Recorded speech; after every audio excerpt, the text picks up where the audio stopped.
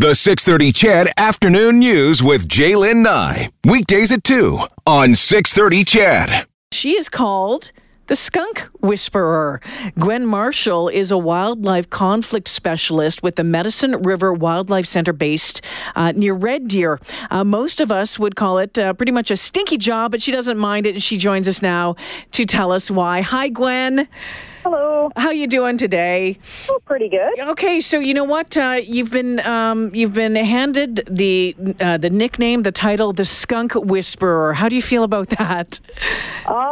Well, I never kind of saw it coming, but it seems to fit me pretty good. Okay, so tell me why you're the Skunk Whisperer. Tell me what it is that you're able to do, with skunks, rescuing skunks that other people aren't able to do. Well, I'm able to approach a skunk without any fear at all because I cannot smell skunk spray. So worst case scenario, if things go sideways and it sprays, it doesn't bother me. So you can't. How is it that you can't smell skunk spray? I've never been able to smell it. I only figured out that I couldn't smell it when I started working with the Wildlife Center. Really? Now, you have a sense of smell, though. You can smell other things. Oh, yes. I smell other things just fine. But just skunks, that's a blessing, given the work that you're doing. Have you ever looked into that? Or are there other people that have this ability like you do? Is there a name for it? Do you know? I don't know if there's a term for it. I've talked to a couple other people who say that, they don't smell skunks terribly well, or, it doesn't smell offensive to them, but it's not a very common trait. Okay, so can you smell it even a little bit? If one sprays right next to me, it smells very faintly of garlic toast. Garlic toast. Oh, that's awesome. You know what? It's because sometimes there are... sometimes different people have different smells that they like that others can't stand. For example, I love the smell of, tar when it's being put on a roof or asphalt when it's being laid. And I know other people don't like the smell of it, but that's not the case with you. You just don't really smell it at all. I have a very, very hard time discerning it. Okay, so how was it that you found this out? You were sprayed once? Not quite. When I first started working at the Wildlife Center, I was working in our public wing, and we had a skunk who was actually living under the building.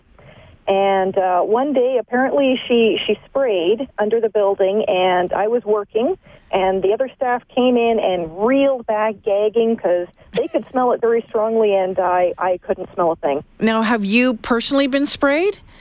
I have been sprayed once. I got sprayed right in the face. Oh, my. It really stings when it gets in your eyes, but I wiped my face off, and I continued doing what I was doing. I was rescuing a skunk out of a chain link fence. Oh, okay. So how long have you been rescuing skunks for now? I've been working with the center for about 10 years now, and I've taken over, all of our skunk calls for about 7 years at this point. You're the go-to skunk lady. Yep. If it's a skunk complaint, it comes to me. All right. What else do you do there? I'm a wildlife conflict specialist, so I deal with all the animals people don't really like. So skunks, crows, magpies, porcupine, fox, ground squirrels. If people don't like it, it tends to come to me. How does one become a wildlife conflict specialist? It's something I sort of fell into. Mostly it was, I started working with the Wildlife Center, doing more public relations, and then we found out I can't smell skunks, so I got all the skunk calls because it worked out well for me, and I've just kind of expanded from there, learning about the wildlife and how we can coexist better. So some of the other ones that you mentioned, I think you mentioned squirrels and magpies and that sort of thing. So when would you be called in to deal with them? So usually it's, there's squirrels in the attic, or the magpies are nesting, right next to my house, or, people have concerns that, they're in my yard and I don't really want them there. What can I do to get them to back off? I used to work with a guy years ago who had squirrels under his deck or in his roof. I can't remember what it was, but he trapped them and, humanely trapped them. And I think someone had told him that you have to take squirrels a mighty distance away because they'll find their way back. Like, he took them to the other side of the river. Is that true? Squirrels will definitely come back. I've heard of them coming back from as far as 10 kilometers away. Oh, my gosh. But we don't recommend trapping, mostly because this time of year in particular, everything has babies. Yes. So if you trap them, you're probably going to leave babies behind. And most of our wildlife is territorial. So say you trap that squirrel and you take it away, a new squirrel is going to move into that territory right away because you've opened up that space. Okay, so you're not really... So what should they do then? So what we try and do is we try and evict the animal. So if it's under your deck or, in the attic, we want to annoy it or make it feel unsafe so it moves itself, and then we can properly close, the property so that way it can't come back. And I'm guessing that you're going to suggest that you should get someone like you or someone trained to do this, for example, to evict a squirrel rather than trying to do it themselves. But is there a way that folks can do it themselves? Oh, absolutely. Okay. I mean, if someone has a concern, we're happy to give advice over the phone and say, here's some things you can try, and if it doesn't work, I'll come out and I'll help you, with a little more invasive procedures. But there's lots of things that a homeowner can do to get squirrels or skunks or porcupines just to leave on their own. Okay. You know what? I remember when I was living in a little house over here in Allendale, I got into a battle with a mighty battle with a squirrel who was getting up into the attic, the meshing or the wire that was going into a vent up into the attic. He managed to get in there. By the time we finally got that squirrel out of there, when we went up and looked, I mean, he was storing enough nuts and pine cones up there to last him until, the end of the Third World War. It was quite, they're quite efficient, aren't they? Absolutely, and they're thinking for the future. They're planning for if the weather goes bad, or they're planning for winter. So they're putting a lot of effort into preparing. So when you notice you've got a problem, the faster you can get the animal to leave, the better. Because once they've laid on those supplies, they really don't want to go. No, they don't like getting hit with snowballs either.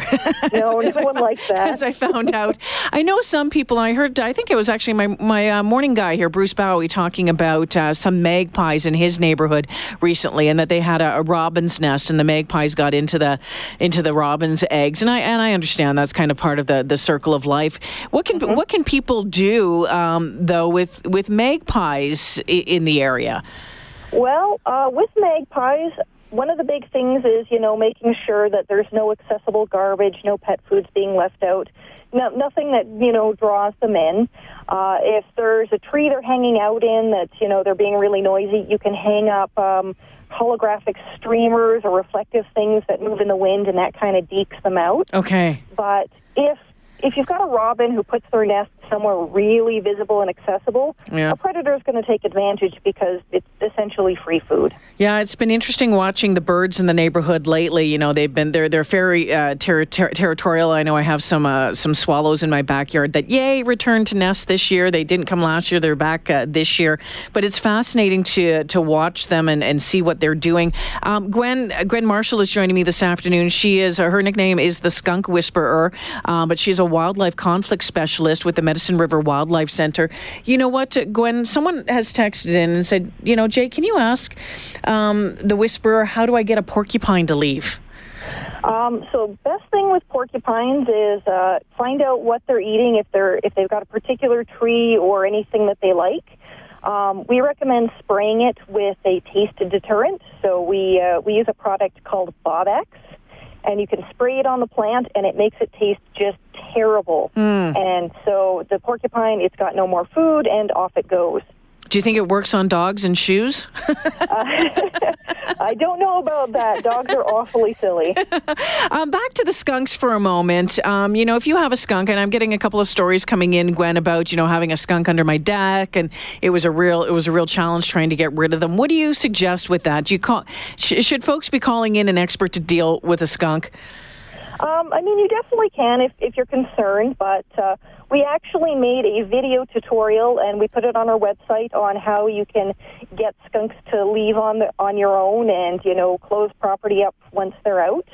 But yeah, if you're concerned, if you want extra advice, you can always give a call to a professional and say, look, this is what I want to do. I want to get the skunk to leave on its own. What are the steps I can take? What happens if you're in your backyard or whatever, and you happen to stumble across a skunk? What should you do? Are there any besides do you run away? Do you back away slowly? What do you do? Well, first thing to do is stop where you are and talk to the skunk. They've got really poor eyesight, and so they don't often realize what you are until you make a noise.